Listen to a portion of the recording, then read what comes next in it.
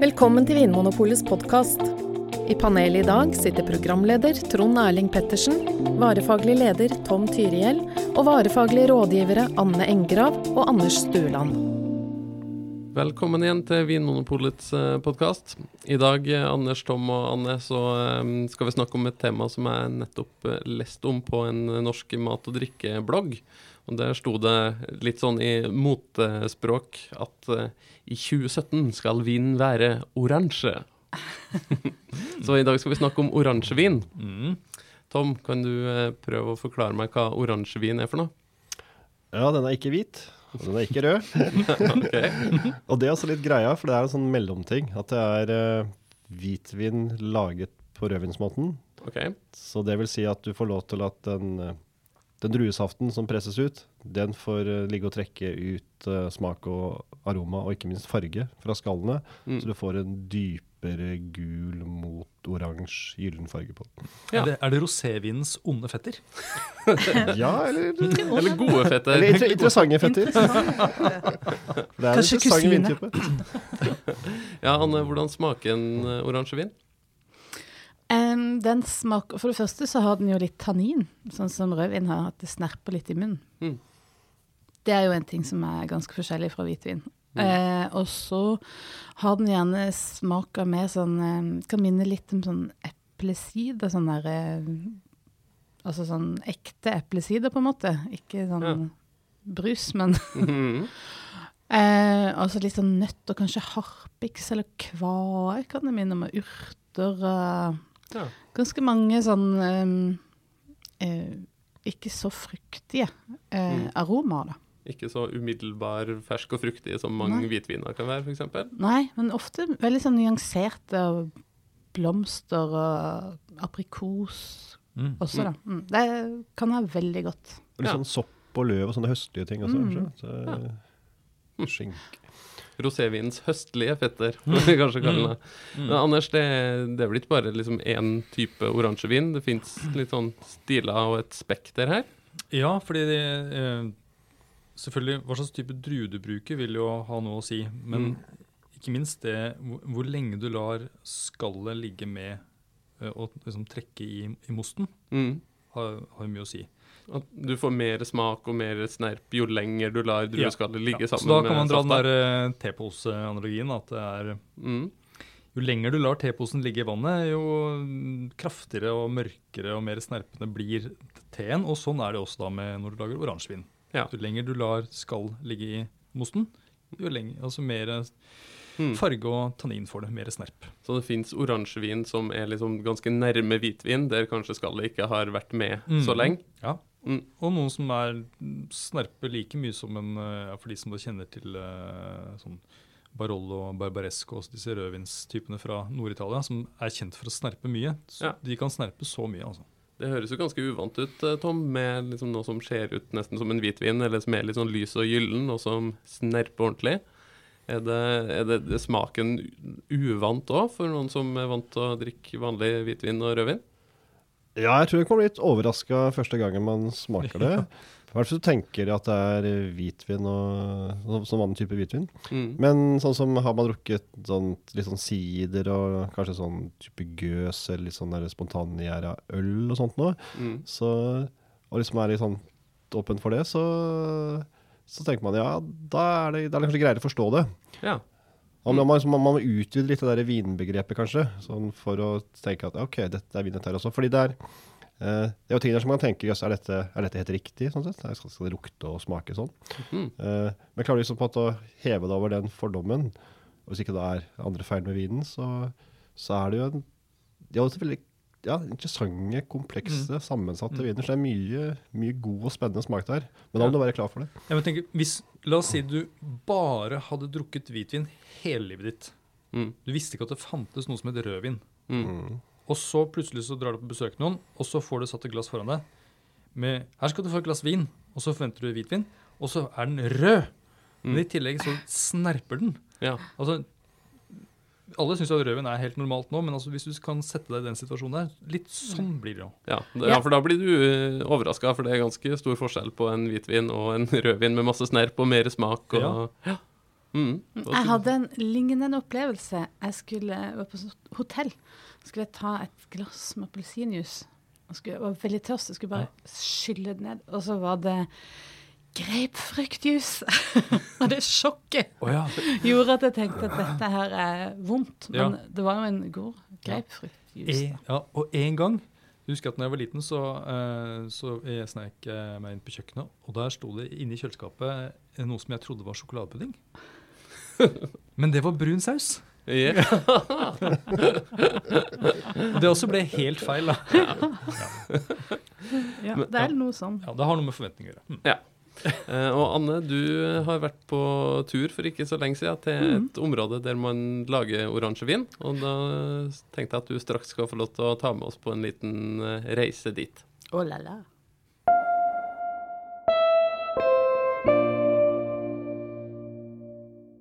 Og Anne, hvor det du har vært hen? Ja, jeg har vært i Friuli i Italia. Det altså det nordøstlige hjørnet av Italia. Oppe i Venezia-hjørnet? Ja. Og en liten sånn, en bitteliten blindtarm nesten, som ligger som en del av Friuli, som ligger helt klistret inn til Slovenia. Mellom liksom Slovenia og Adriaterhavet ble det da. Ja. Der det en liten sånn region som heter Carso. Ja. Og denne regionen, de har tradisjon for å skallmasserere, altså la hvitviner ligge sammen med skallet, som de har hatt langt tilbake. Ja, så der har de lange tradisjoner for å lage oransjevin. Ja, det vil ikke si at alle hvitvin i Carso oransjevin, for nå det på en måte 2 skoler, der man lager enten litt mer sånn konvensjonell hvitvin, eller så har du tatt opp igjen da besteforeldrenes metode, som da å skallmasserere hvitvin.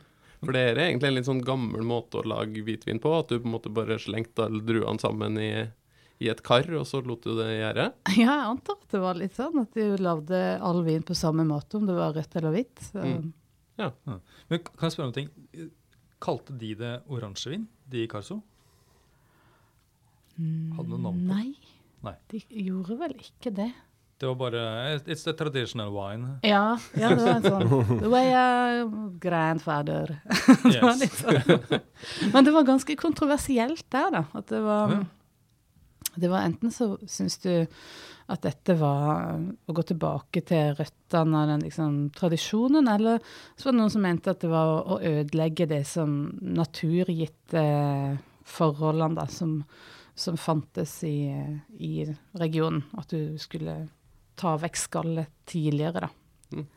Ja, at metoden kom i veien for liksom terroiret, eller det typiske for druene og den vanlige hvitvinen i det området. Ja, noen argumenterte jo for det da. Men mente de da at rødvin også kommer i veien for Nei, altså, jeg turte ikke stille så mange kritiske spørsmål. Nei, og man vet jo aldri. Så blir de sure også. Jeg følte på meg at det var liksom litt sånn betent, men det var veldig mange gode viner som både var lavet konvensjonelt, og også synes jeg det var veldig spennende å smake de som de var ikke rare eller kjempespesielle. De hadde bare fått litt mer aromaer, og de virket liksom litt modnere. De var ikke veldig mye snerp heller, så det var ikke en sånn sær vinstil. Nei.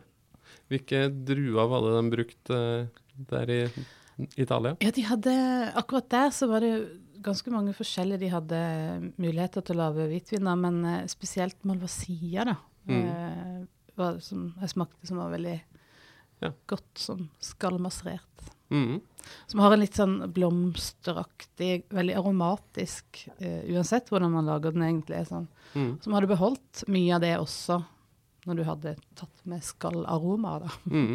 Tom, det andre vinområder i verden som på en måte kjent for, eller har tradisjon for å lage vin på den måten her? I hvert fall i Italia så det også, vet jeg, fra Emilia-Romagna. Dette området som ligger rundt Parma, hvor du lager jo en ganske kjent skinke. Og oransjevin og skinke, og ost også, ja. Det passer jo veldig bra sammen. Og parmesan og oransjevin også, matcher bra. Ja. Har jo også sett noen oransjevin fra USA har det vært nå.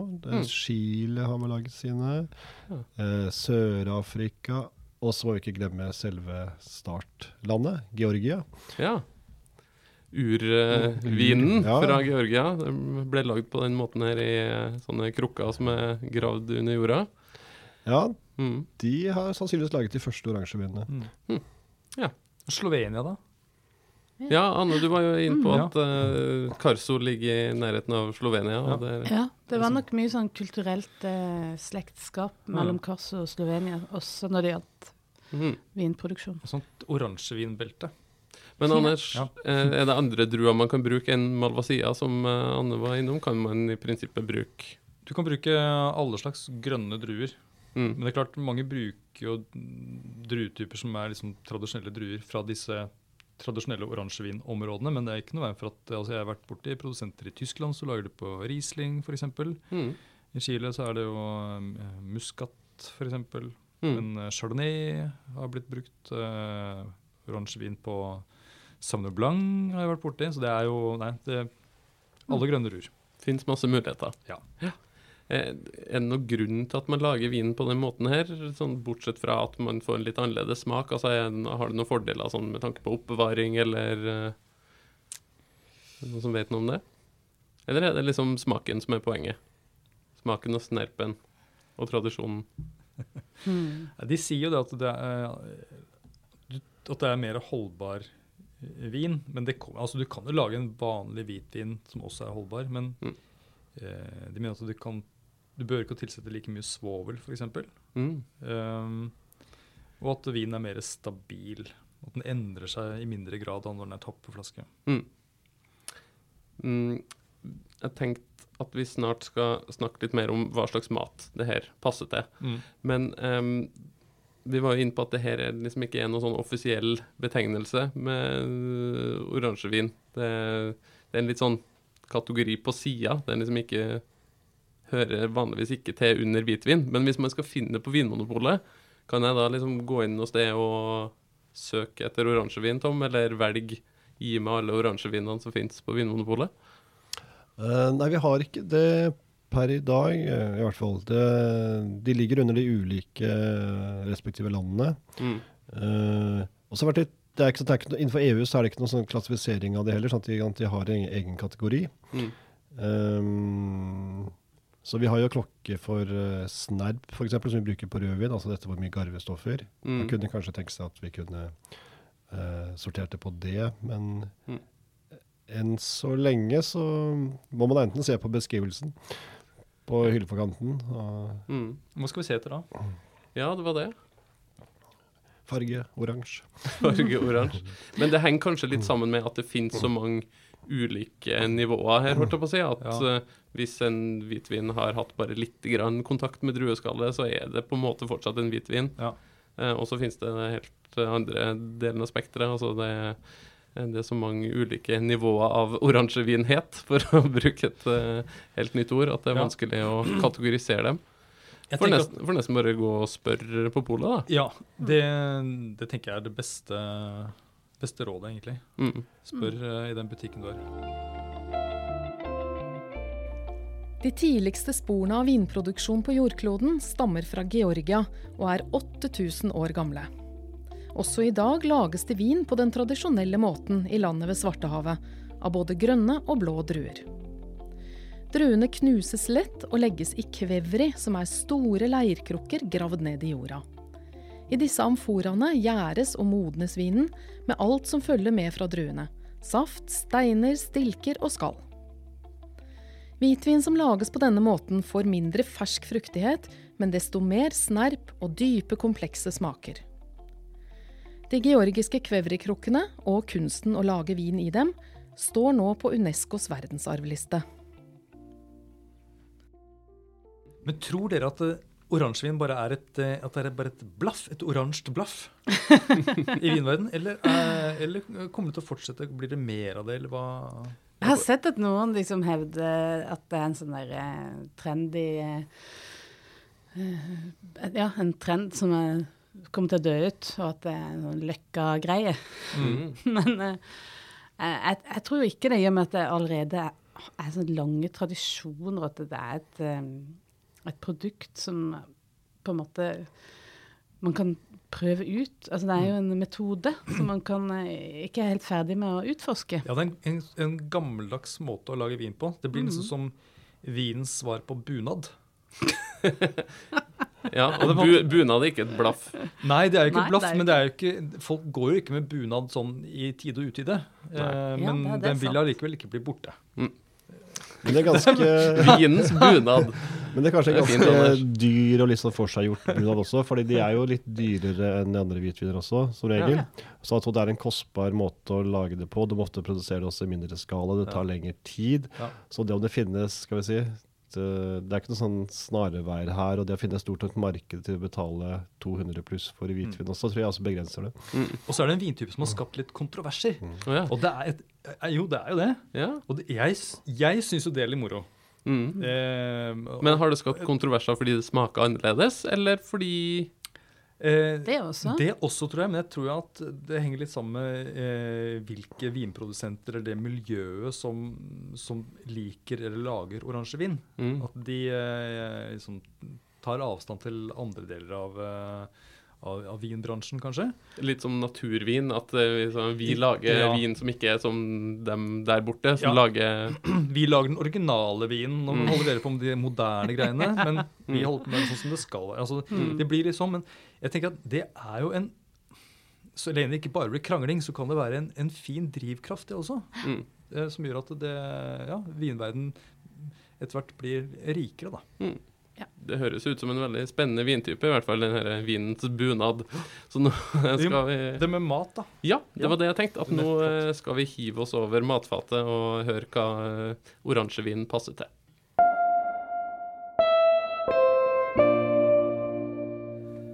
Anne, tilbake til Italia. Hva slags type mat fikk du servert ved siden av oransjevinene når du var i Carso? Tja, nå prøvde jeg faktisk ikke så mye akkurat. Men det jeg vet, de hadde jo en sånn god skinke der, San Daniele, som minner veldig om Parma. Og det funker veldig godt sammen. Ja, spekeskinke. Og også som jeg Tom var inne på, litt sånn harde oster, faste oster, som pecorino eller parmesan og sånne ting. Vi har hatt noen prøvinger her som har vist at pinnekjøtt, det var en sånn oransjevin og pinnekjøtt. En av de der overraskelsene som bare var veldig godt. Ja. Det var vi enstemmig. Det var mariage. Så hvis du vil sjokkere på julaften, da er det pinnekjøtt og oransjevin. Ja, det er litt sånn. Tom, er det noen andre gode kombinasjoner du kan tipse om nå mot slutten av episoden? Risotto så er det veldig godt til. Men også sånne enklere sånn kyllingretter, så lenge du har noen sånn tilbehør som er litt sånn sopp og eplaktige, litt sånn innkokte ting. I hele tatt så er det veldig sånn allsidig matvin, og kanskje mange synes den er litt bedre med mat også, fordi vinen smaker så mye, så jeg tenker at da er det greit å ha den sammen med mat, men jeg kan også godt sitte bare og ta den uten mat, eller til nøtter og litt ost og skjenke som vi har vært inne på. Og fet fisk, makrell. Ja. Vær så god, Anders, du er opp med hånda her. Blåskjell. Ja. Med noe sånn spesielle krydder eller noe, er det noe vi kan gifte vinen med her? Vi prøvde bare med sånn vanlig med persille og hvitløk og sånt, men jeg tenker også hvis det er fløte eller safran altså det, eller litt oransjevin i gryta. Da blir det et lykkelig ekteskap. Ja. Nei, men det er bra. Da har vi tatt for oss vinens bunad, som vi har lært i dag at det er. Oransjevin og som du hørte, så hvis du har lyst til å prøve oransjevin, så ta kontakt med noen som jobber i ditt lokale pol, eller ring kundesenteret vårt på 04560, eller hiv deg over internett og søk etter oransjevin, så finner du nok noen gode tips der ute. Takk for at du hører på Vinmonopolets podcast. Har du forslag til et tema i podcasten? Send mail til podcast@vinmonopolet.no. I tillegg svarer kundesenteret deg på e-post, chat og telefon. Ring 04560 eller besøk vinmonopolet.no.